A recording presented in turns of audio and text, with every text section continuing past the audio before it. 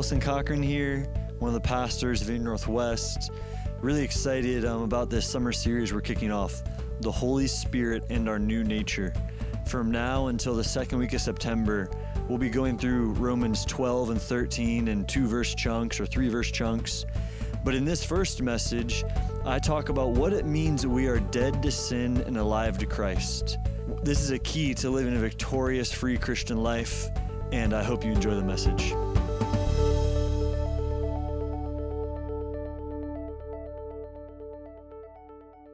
Hey, good morning, everybody. Open with me to Galatians 5, if you have your Bible with you. Galatians 5. These two verses will be on the screen behind me, but I just want to give you a second. You're going to want to underline, highlight, circle, everything. Recently, I was with a friend, and he was marking his Bible, and he didn't know, but he thought it was a highlighter. It was a permanent marker. And he underlined a verse so much that it underlined about 20 pages of verses behind it. Okay, Galatians 5, 16 and 25. But I say, walk by the Spirit, and you will not gratify the desires of the flesh. Verse 25, if we live by the Spirit, let us also keep in step with the Spirit. I'm going to read those again. But I say, walk by the Spirit, and you will not gratify the desires of the flesh. If we live by the Spirit, let us also keep in step with the Spirit.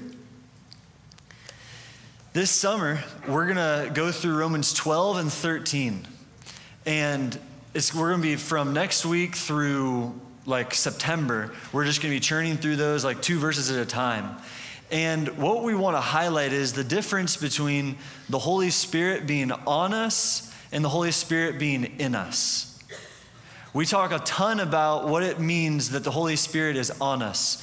And the Holy Spirit, Bill Johnson says it this way, the Holy Spirit comes on you for others, but the Holy Spirit is in you for you. So the Holy Spirit comes on you to bless people around you. Last night, our church trained the Oxford Vineyard on an evangelism program called Healing on the Streets. A lot of you guys know about Healing on the Streets. And during the training, 2 of the people in the training's backs were healed. Their legs grew out. Out on the street, 2 people gave their lives to Jesus. Another person's plantar fasciitis, the pain left their foot as we prayed for them. And that was an example of the Holy Spirit on people doing something. Power being released. The Holy Spirit was on us, on the team members, and bang, things happened in other people's life. Healing, and God's presence came. But actually, one of our greatest weapons and one of the secrets to living a strong, fulfilled, victorious Christian life is learning how to partner with the Holy Spirit in you. See, in the Old Testament, the Holy Spirit came on people. In the Old Covenant, God's presence, the Spirit of God would come onto people. But in the New Covenant, He has come and taken permanent residence inside of us. He paid a high price to get inside for a reason. But I say, walk by the Spirit, and you will not gratify the desires of the flesh. If we live by the Spirit, let us also keep in step with the Spirit. In the morning, when I get up, I sneak out of my room so quietly, trying not to, I don't really care about waking up my wife. It's my daughter that I'm trying to keep asleep. I sneak out, she's asleep. I'm like, yes, I make it. 5 minutes later, I hear 2 little feet scurrying out into the hallway, hair in her face. She looks like the character from The Ring, She's just wandering. And at that point in my morning, it might as well be the character from The Ring. Because I'm trying to get my time with the Lord, trying to start my day alone. And Haya just comes right out into the living room. And I think this is such a great illustration of what it means to keep in step with the Spirit. You see, Haya is wanting to stay in step with her daddy. She's wanting to be where I am. She's wanting to do the same thing as me. And there's this connection we have. She's only 2. She's so interconnected and so interdependent and dependent on Jen and I that just me getting out of bed, she figures out, okay, something's up. Where's Dad at? I'm going to find him. I want to be in step with him. She realizes there's an active partnership that she has to participate in to be around me. And see, this is the beauty of the new covenant. We have the ability, we have the drive, we have the desire. It's our default to want to be in step with the Spirit. We want to be in alignment. We want to be running with him. Just think of it this way. My brother-in-law got engaged like a week ago. And you guys want to cheer? Come on now. He might be on Facebook Live or something. He's going to see all you guys don't even care. He gets engaged, and then on Friday night, so he gets engaged a week ago. On Friday night, Jen and I are on our way down to a Reds game, and he calls me, and we're talking. He says, hey, bro, I just wanted to ask if you'd be one of the groomsmen at my wedding. I'm like, oh, of course. So, yeah, I'm so excited to do that. Thanks. And then I said, who else are you asking to be in the wedding? And he tells me, and he lists off my other two brother-in-laws. So his younger sisters, or his older sister and his younger sister's husbands. And I'm like, okay, cool, awesome. So then the next day, I see one of them. I see my brother-in-law, Orlando. And I'm like, hey, bro, have you talked to Jay lately? And he said, no, but I have a voicemail from him. And in that moment, I realized Orlando is not in step with Jay right now. Okay? There's something that I know, there's something that Jay knows that Orlando doesn't know yet. Orlando listens to the voicemail, and Jay asks him to be his best man.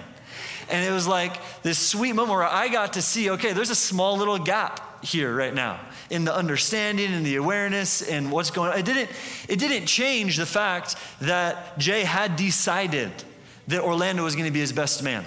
It wasn't like when Orlando heard it, it became true. It was true before that, but it took Orlando hearing it for him to live in it. You see, the Christian life is about us accepting, believing, and receiving what Jesus has already done at the cross, and then choosing we're going to live in alignment with what he did. Listen to what it says in Romans chapter 8. These verses are, or no, Romans 6. These verses are amazing. This isn't going to be up behind me or anything, so if you want to write this down, Romans 6, 17, and 18. Okay? Romans 6, 17, and 18. It says this. But thanks be to God that you who were once slaves of sin, everyone say once.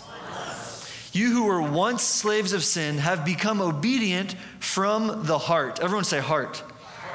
To the standard of teaching to which you were committed. And having been set free from sin, have become slaves of righteousness. You guys, we were once slaves of sin. When you accept Jesus, when you receive Jesus, when you go into union with him, your sin nature totally dies. That sinful you that has been in existence since you were born is done. It's dead. It's done away with. And all of a sudden, you now, from your heart, okay? From your heart, you're a new creation. You're a brand new person. You don't have a sinful nature anymore. There's not a war going on at the core of your being between God and darkness. You are light. I'm sure that pops tons of different questions in your head. I'm going to get into some of those. But we have to start by just saying yes to that. Yes, Lord, I'm just going to agree with what your word says. No matter my experience, if you say I'm dead to sin, if you say I'm a child of light, if you say once I was a slave to sin, but now I'm a slave to righteousness, I just have to say yes to that. I have to surrender to that. There's no greater arrogance than disagreeing with the word of God. Elevating your experience over what the word of God says about you. That's greater arrogance than saying, like we think that it's humility to be like, I'm just a sinner saved by grace. Or man, I'm just, I'm broken, but God be the glory. Thank you, Lord, that you're good and you're the only good thing about me. Who's ever said something like that? I have, right? And it sounds kind of cute, but it really just belongs in Hallmark cards because it's not true. The Bible doesn't say that. The Bible doesn't say that you're a broken, kind of like bandaged zombie that God, did like extreme makeover edition on and, gave you plastic surgery and kind of fixed you up and, made you look nice so that you could get along with other people. That's not what the gospel message is. The gospel message is you were killed. God didn't want to fix the old you. He killed the old you. Totally dead. And it's hard for us to get that in our head because our natural mind didn't experience a literal death. Okay? We didn't ever, like, in the middle of our day, when you accepted Jesus, you didn't all of a sudden just get like hit a reset button in your conscious mind and in your natural body. But spiritually, that's actually what happened. And now we can live from that place. We need to set our mind there and say, okay, my experience isn't necessarily lining up with this, so I'm not going to, when there's a gap between our experience and what the Bible says, that's an invitation to go deeper. That's an invitation to vulnerability with people around you and say, hey man, I sinned. I'm not sure really exactly why. Can you help me with this? Can you process this with me? Because I know that's not the real me. I know that's not who I actually am. I'm not going to make the definition of who I am an action I committed. But you see, this is the constant message being sent at us. Yesterday morning, I was at a 5K that, I'm just going to talk about my family a lot today, okay? That my father-in-law organized. It's called Honoring Our Heroes, and it's a race for honoring veterans. And at the end of it, they have a little kids race where all the kids like 2 and under get to run, and then all the kids between 2 and 5 get to do a race. And it's just, like 20-yard dash or whatever. But something kind of funny that struck me, all the kids are getting in line with the cones. They're getting in line to run. And one of the kids is, standing like a full foot in front of it. And he's 2, okay? Like, obviously, he's going to stand a foot in front of it. He's 2 years old. But the dude, I almost called him a name, but the guy that's on the microphone, like telling everyone ready, set, go, whatever, he's like, all right, we have a cheater. There's one cheater right here. He's out in front of the cone. You guys, we got a cheater. You got to, and he was, like, definitely not a dad, okay? Because all the dads there just want to be like, but he was just, messing around, and he's just calling the kid a cheater. The kid probably didn't even hear it. No big deal. If you're here today, guy that called the kid a cheater, I forgive you. But he was giving that kid an identity based off of his actions. He didn't say this kid is cheating. Or he didn't say that this kid is doing something he shouldn't do. He made it a noun. He described the kid's nature, who he was as a person, by his action. We all are guilty of doing this to ourselves. And what we're doing to us, we're actually, we're listening to the accuser channel, as Steve Backlund would say. Because what the devil wants you to do is to replace Jesus' experience with your experience and then create an identity for you out of that. He wants you to look at what's happening around you and to say, man, I'm messed up. I'm broken. I can't believe I did that. When really, when we sin, it's an invitation to see that journey we're on, to see that gap between what I'm living in and what Jesus paid for. And repentance doesn't look like, Lord, I'm so sorry for that bad thing I did. Repentance looks like, God, I can't believe that I didn't live up to the image you said I could. Will you give me another chance to live like that? Will you give me another chance to live in my true identity as a patient person?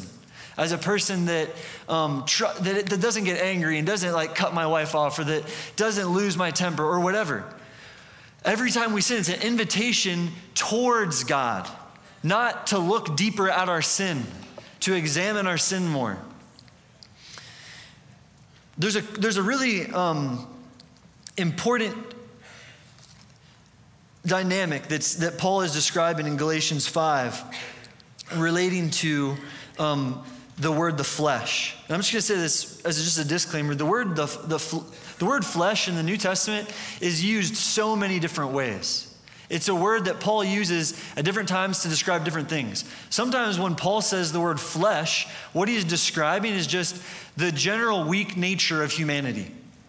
It's not implicitly sinful. It's not implicitly broken, but it's just saying like, oh, you're just flesh and blood. Like, you can break, you can blah, blah, blah. It's not a nature statement. It's more like, okay, weak. But other times, and most of the time, when Paul refers to the flesh, what he's referring to is our sinful nature. Not ours, because none of us who accepted Jesus have a sinful nature, okay?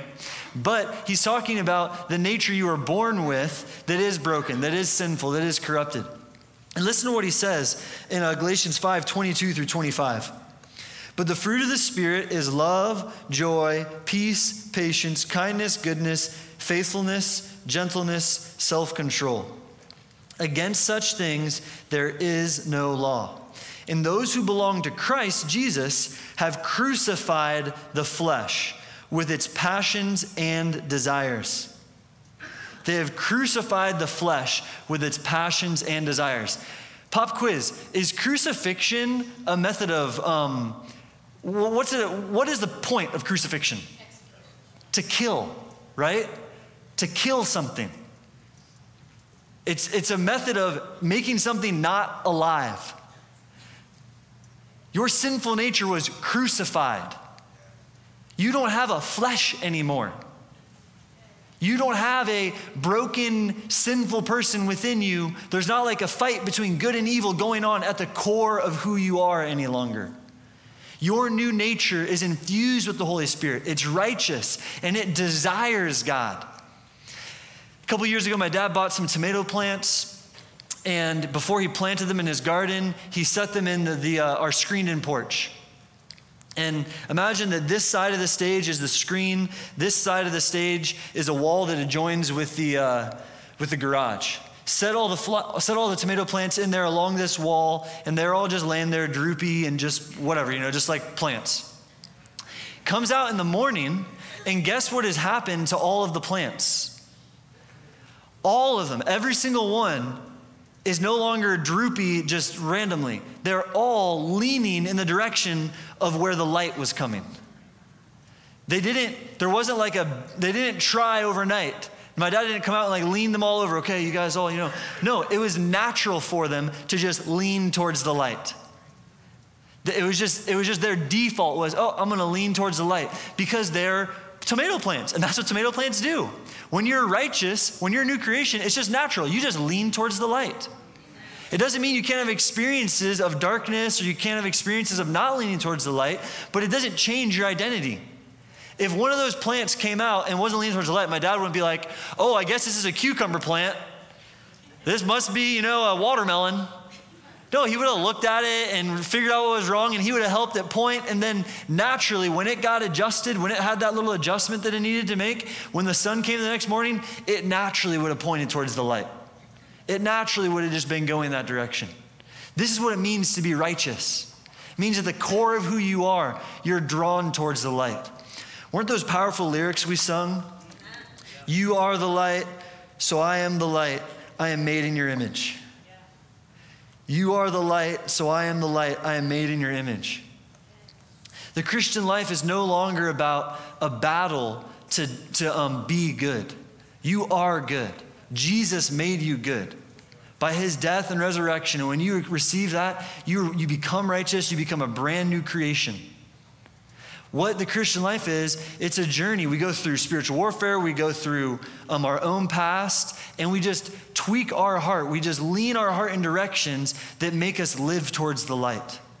We figure out the wounds, we figure out the lies we've believed, and all of a sudden, man, I'm more and more leaning towards the light every day. That's one of the reasons that community is so important. It's one of the reasons that having people in your life that can speak in to your actions and your behaviors and point out your blind spots, and that you're willing to be vulnerable and open with, can speak in and help you make those little heart nuances, help you lean towards the light. That's why it says in Romans 6:17 that you who were once slaves of sin have become obedient from the heart. Obedient from the heart. You're obedient from something, from your nature, from who you are. That's where the obedience flows. You're not obedient from your willpower or from your, gritting your teeth and just making it along, and I'm going to resist and resist and resist. Now, the obedience and our righteous nature, it flows from our very heart, from who we are at a core level.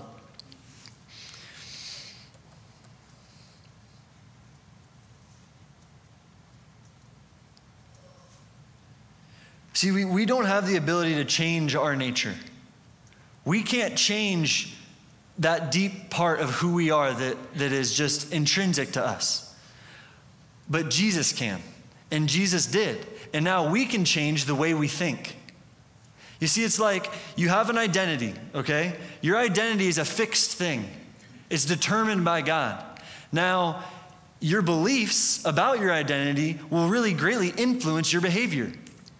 If you believe that your identity is a sinner, then don't be surprised if your life is constantly popping up with sin in it. Because why wouldn't you produce the fruit that you believe your identity is? When I was in high school, I really wanted to be tough. I really wanted to be like a tough guy and like fight people and stuff. And I didn't have it in me to actually do it. I had Luke around who was bigger and stronger than me. They could kind of like back me up. But it just wasn't in me to really do that. I tried to make an identity for myself out of something, but I couldn't because it wasn't really me. And so your identity but do you see how my identity was corrupted by what I believed about myself? What I wanted to be, what I thought, rather than what God says. There's 3 places let's go to Romans 6, verses 10 and 11. Romans 6, 10 and 11 says this: "For the death he died to sin, once for all. But the life he lives to God. So you also must consider yourselves dead to sin and alive to God in Christ Jesus." Verse 10, "For the death he died to sin, once for all." Okay? Jesus died for sin. Once, forever. What this is saying is that to the extent Jesus died for sin is to the extent that sin's power is disarmed. It's like if everyone in this room left the room, you would be, this is going to be really crazy and revelatory, okay? Out of this room. If everyone right now stood up and walked out of the room, you would no longer be in the room.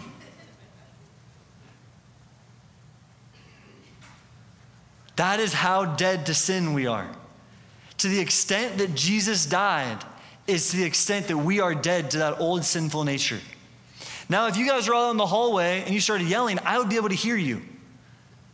It wouldn't be like you no longer have any power or influence, but it would just be that your actual life, your ability to actually influence is gone because you're not here anymore. Does that make sense? I could still hear you, okay? And that's what the renewal of the mind process is us identifying where are the places that I still hear the voice of sin. It's not a part of me anymore, but I'm still hearing that voice. You know what, just close your eyes right now. I think people are being set free from that voice. As I said, so Lord, right now in Jesus' name, I just say this, repeat this after me if you want to. Say, right now, I disagree with that voice. I identify you as a voice that's not from me, and I'm not agreeing with you anymore. So right now, in Jesus' name, I just break that familiar voice of death and sin, and I just say, be free right now. I just pray grace on your mind and your heart to be able to identify when you're listening to the accuser, when you're listening to the voice of sin. All right, Romans 6:11. So you also must consider yourselves dead to sin and alive to God in Christ Jesus. Again, Paul is just re-emphasizing his point here. That word consider, it's actually a mathematical term. It's like an accounting term. It's like if I said, consider that 1 + 1 = 2. I'm not inviting you to challenge my math. You know? I'm not like saying like, do you get the same math as me? 1 + 1 = 2? No, I'm telling you like, consider, believe, count this as true. Count it as true. Paul is telling us, count yourselves as dead to sin. No matter your experience, you can live from a place of victory. You can live from a place of, I'm dead to sin. How do I take my next step forward? Let's go to Romans 8 now, verses 8 and 9. Can I have my water bottle? Thanks.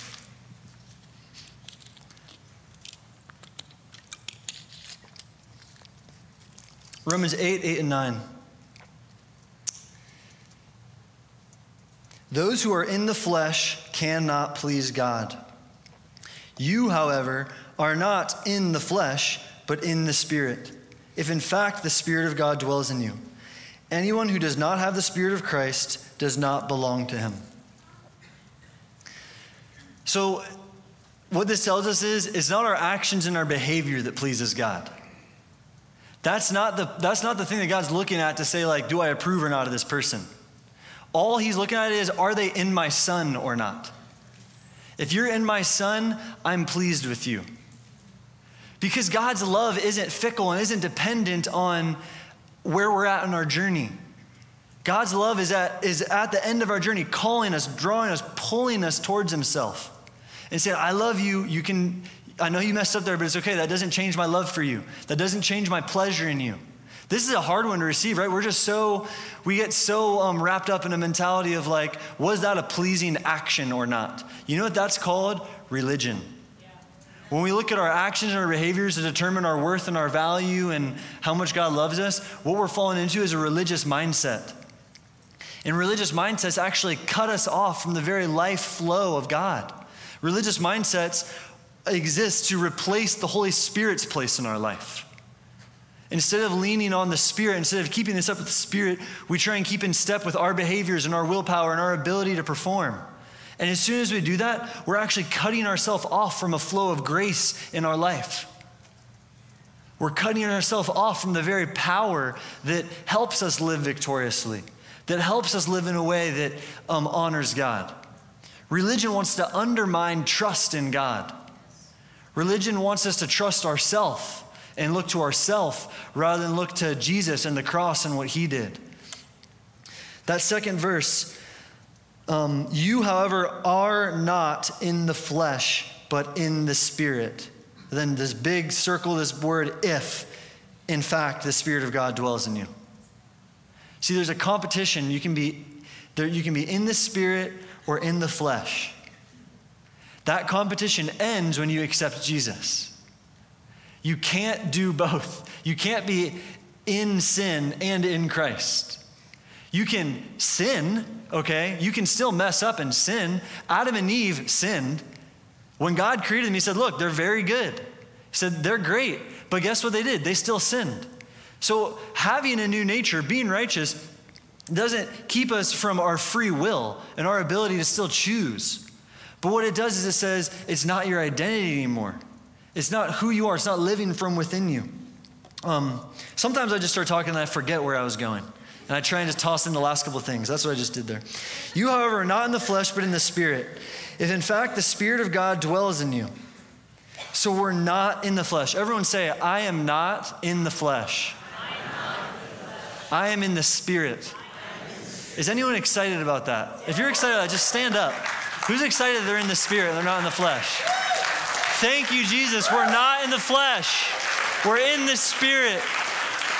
Lord, we want to live from that place. Right now, God, just pour out your grace on us to live in the Spirit, not in the flesh. Thank you that it's a lie that we're in the flesh, that the sinful nature is having something over us. Right now, I just set you free from the law of sin and death. I just declare Jesus' victory over you. You are free from sin and death. You are a new creation. Lord, let this land on our hearts. Just stay in a place of receiving from the Lord. I'm just going to pray a little bit more and we're going to end. But Lord, let that sink and let that permeate. I think some of you guys need to put your hand on your head just as a prophetic act that you want this to get into your head, that you're not a slave to sin. Some of you should put your hands on your ears because it's more about what you're listening to and what you're hearing that's leading you down this path. Come, Lord, right now, just let your power flow.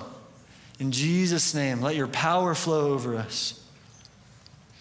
You are as dead to sin as Jesus died on the cross.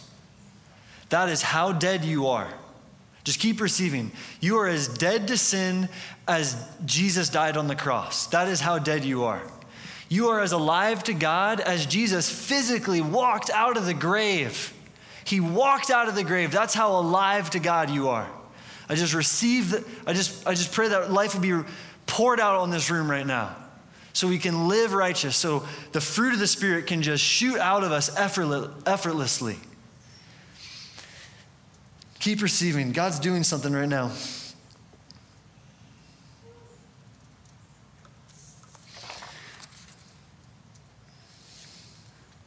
I just want to end by saying this, that something happened at creation where we fell, okay? At creation, we were created good. Then after that, we fell, and then Jesus came and made it all right.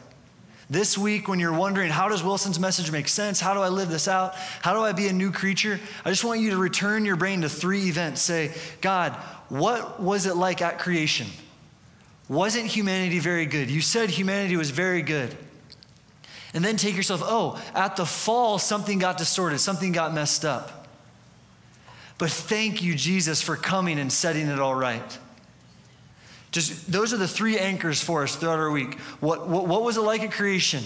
What was it like at the fall? And then what happened when Jesus rose from the dead and we accepted him and became new creation? So right now, Father, let this permeate our hearts. Right now, I just speak healing over people's physical bodies as their spiritual sickness, the spiritual lies they've been living have been afflicting their bodies. Right now, in Jesus' name, I say, be healed. Skin conditions, I think, are just being healed right now in Jesus' name. Father, we agree with what your word says about us over our experience. In Jesus' name, amen.